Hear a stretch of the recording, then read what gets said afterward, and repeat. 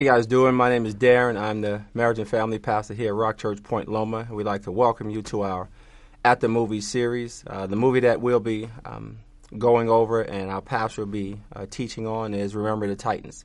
And the movie really is about racial divide by how a sporting event brought people together despite race. And, you know, if you have been aware of what's been going on in our society today, racial tension is pretty high right now, and I think a lot of it really stems from one, we don't view each other the way God sees us, and we don't value each other either. So as we go through this process, I want you to be challenged as we go through these points, and it's going to be really practical. I want you to be challenged in, man, how can you put aside some of the things that potentially you have been taught or you learned. You know, I grew up in an area in New York, and people don't think that there's racial divide, but there was racial divide where races lived in certain areas. So this part, was white, this part was Hispanic, this part was black. But no matter what was going on, if there was a game, if there was something surrounding a ball, we just got along. All the tension, everything just dropped. And I think the reason that is because there was a common goal, there was a common enemy, right? And we all came together to achieve that common goal. And as I was thinking, man, something that's so, right, a childhood game can bring people together and forget all of the tension. It has to break God's heart that Sunday is the most segregated day of the week. And the enemy has used that to put in hate, to cause tension, and where there should be a day where everybody comes together, because that's what it's going to be like in heaven, that everybody's going to come together. It's going to be all different shades of brown. But to know that, man, on Sunday it is the most segregated day, man, that has to really break God's heart. Now, I really believe that, man, the enemy has used that as one of his major weapons to really destroy our society. So, what I wanted to go through is I made an acronym for unity, because I feel like what we need is unity. That's really what's going to break up the racial tension. That's going to break up the racial divide. And a lot of it really is really based on ignorance. And if you've seen the movie Remember the Titans, there was an incident that in the beginning of the movie, it really started this racial tension, and through the process of them being loved on and really being taught and getting to know one another, it really changed the whole temperature of the team, which allowed them to have success. So the first letter in unity is the U, and it stands for understand one another's differences. Sometimes we think differences are bad. Differences are not bad. Differences are just different. And what we have to do is we have to face our fears. We have to destroy, it's about destroying the ignorance. It's about learning about one another. Because typically when you learn more and more about somebody, things really change. And I can remember, I didn't grow up. I grew up, as I said, whether it was racially divided, so I didn't have a lot of friendships with people other than black and Hispanic. I didn't really have friendships with white. And my first roommate was a white guy, Mike Majeski. And I remember, just connecting with him. And at first I was thinking, okay, you do your thing, I'll do my thing, and we won't talk to each other. But once we got to know each other, I realized, man, we have way more in common than we don't have in common. I mean, it was so many different things and so many different challenges that we faced, so many different things that we liked. So it was really about getting to know him. So understanding one another's differences. The N stands for never discriminate. We can't discriminate because we are all made in God's image.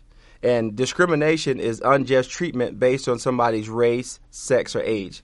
So to treat God's creation in a way where you're discriminating and treating them unjust, man, that's really a reflection on how we are to love God's creation. So if we're saying we're not going to love this person that God made, we either saying, God, you made a mistake, or God, I don't love a part of you, right? And that's something that really should push our buttons and really get us to understand, okay, we need to really check our hearts.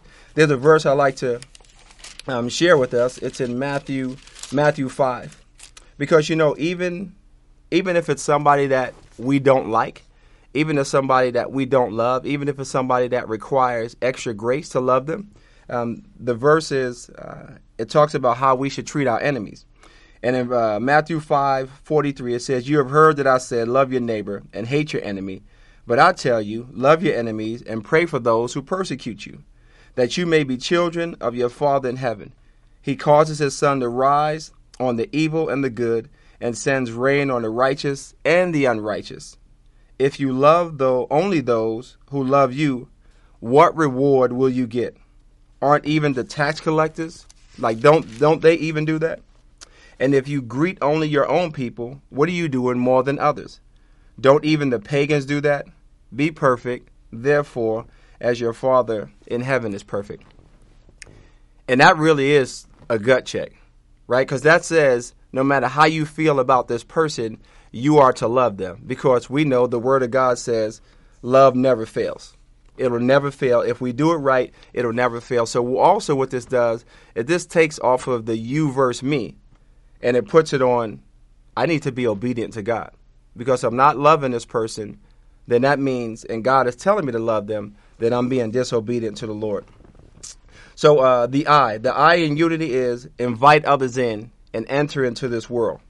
Now this one is risky, right? This one, because you have to really confront some of your fears. You have to confront your prejudice, whether it's conscious or unconscious, of when you invite somebody in, but also you enter their world.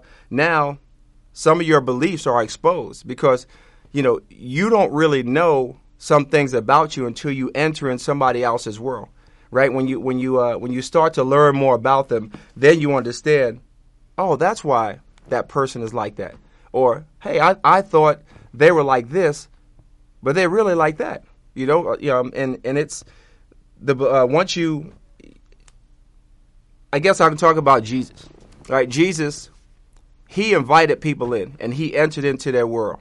When he spoke to the woman at the well, nobody wanted to associate with her, right? And he went, he confronted her, he loved her, and he gave her a practical step, right? Go and sin no more, right? Very simple, very easy. He could have loved her from a distance, but he didn't. Or the woman who touched the hem of his garment, right? She came, touched the hem of his garment. She was freaked out because she thought he was going to be upset. But you know what? He went to her and he gave her personal attention, right? He said, your faith has made you well.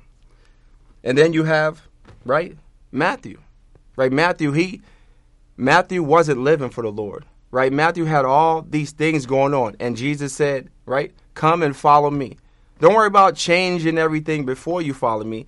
Come and follow me. So inviting others, right, inviting others into your world, but also entering their world is a big one. The commandment we know, right, the greatest commandment of all is to love the Lord with all your heart, mind, and soul. But the second is as important, is to love your neighbor as yourself. So there's really no out, right? When it comes to racial tension and racial divide, are there things that people do wrong? Absolutely. Are there prejudices that people have? Absolutely. But if we're lining it up with Scripture, that's really what this is all about. It's all about lining it up with Scripture, and it's about not what you say, not what I say, man.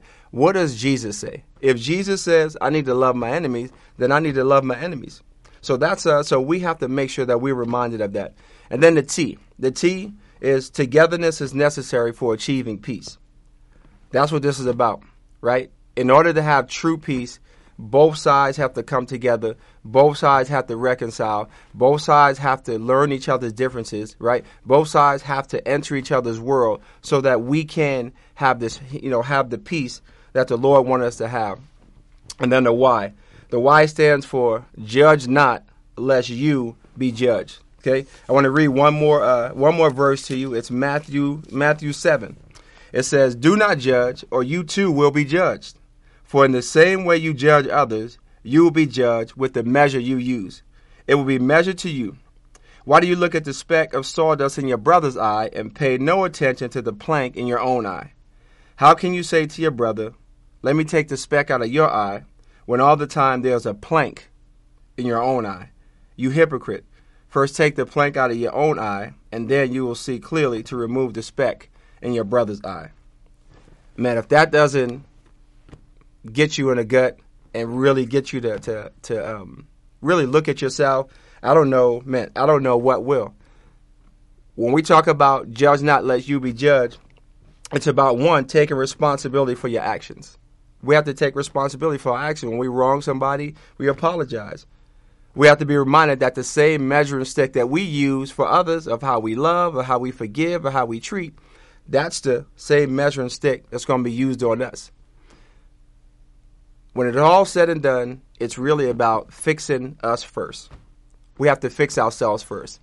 And there was a great song that I love by a very famous person, probably the greatest entertainer of all time, Michael Jackson. And Michael Jackson, his song was Man in the Mirror. And he talked about, I'm starting with the man in the mirror. I'm asking him to change his ways. No lesson could have been any clearer. If you want to make the world a better place, take a look at yourself and make that change. The Michael Jackson kid right there. That's what it's about, right? It's about starting with the man in the mirror. You can blame other people. You can do all those things. But it's about starting with the man in the mirror. There's a quote that I like to wrap up with. It says, if we can establish a common goal of living in unity and keep the common goal and keep the common enemies in our sights, which is selfishness, hatred, we would see an incredible change in ourselves, our families, our church, and our culture.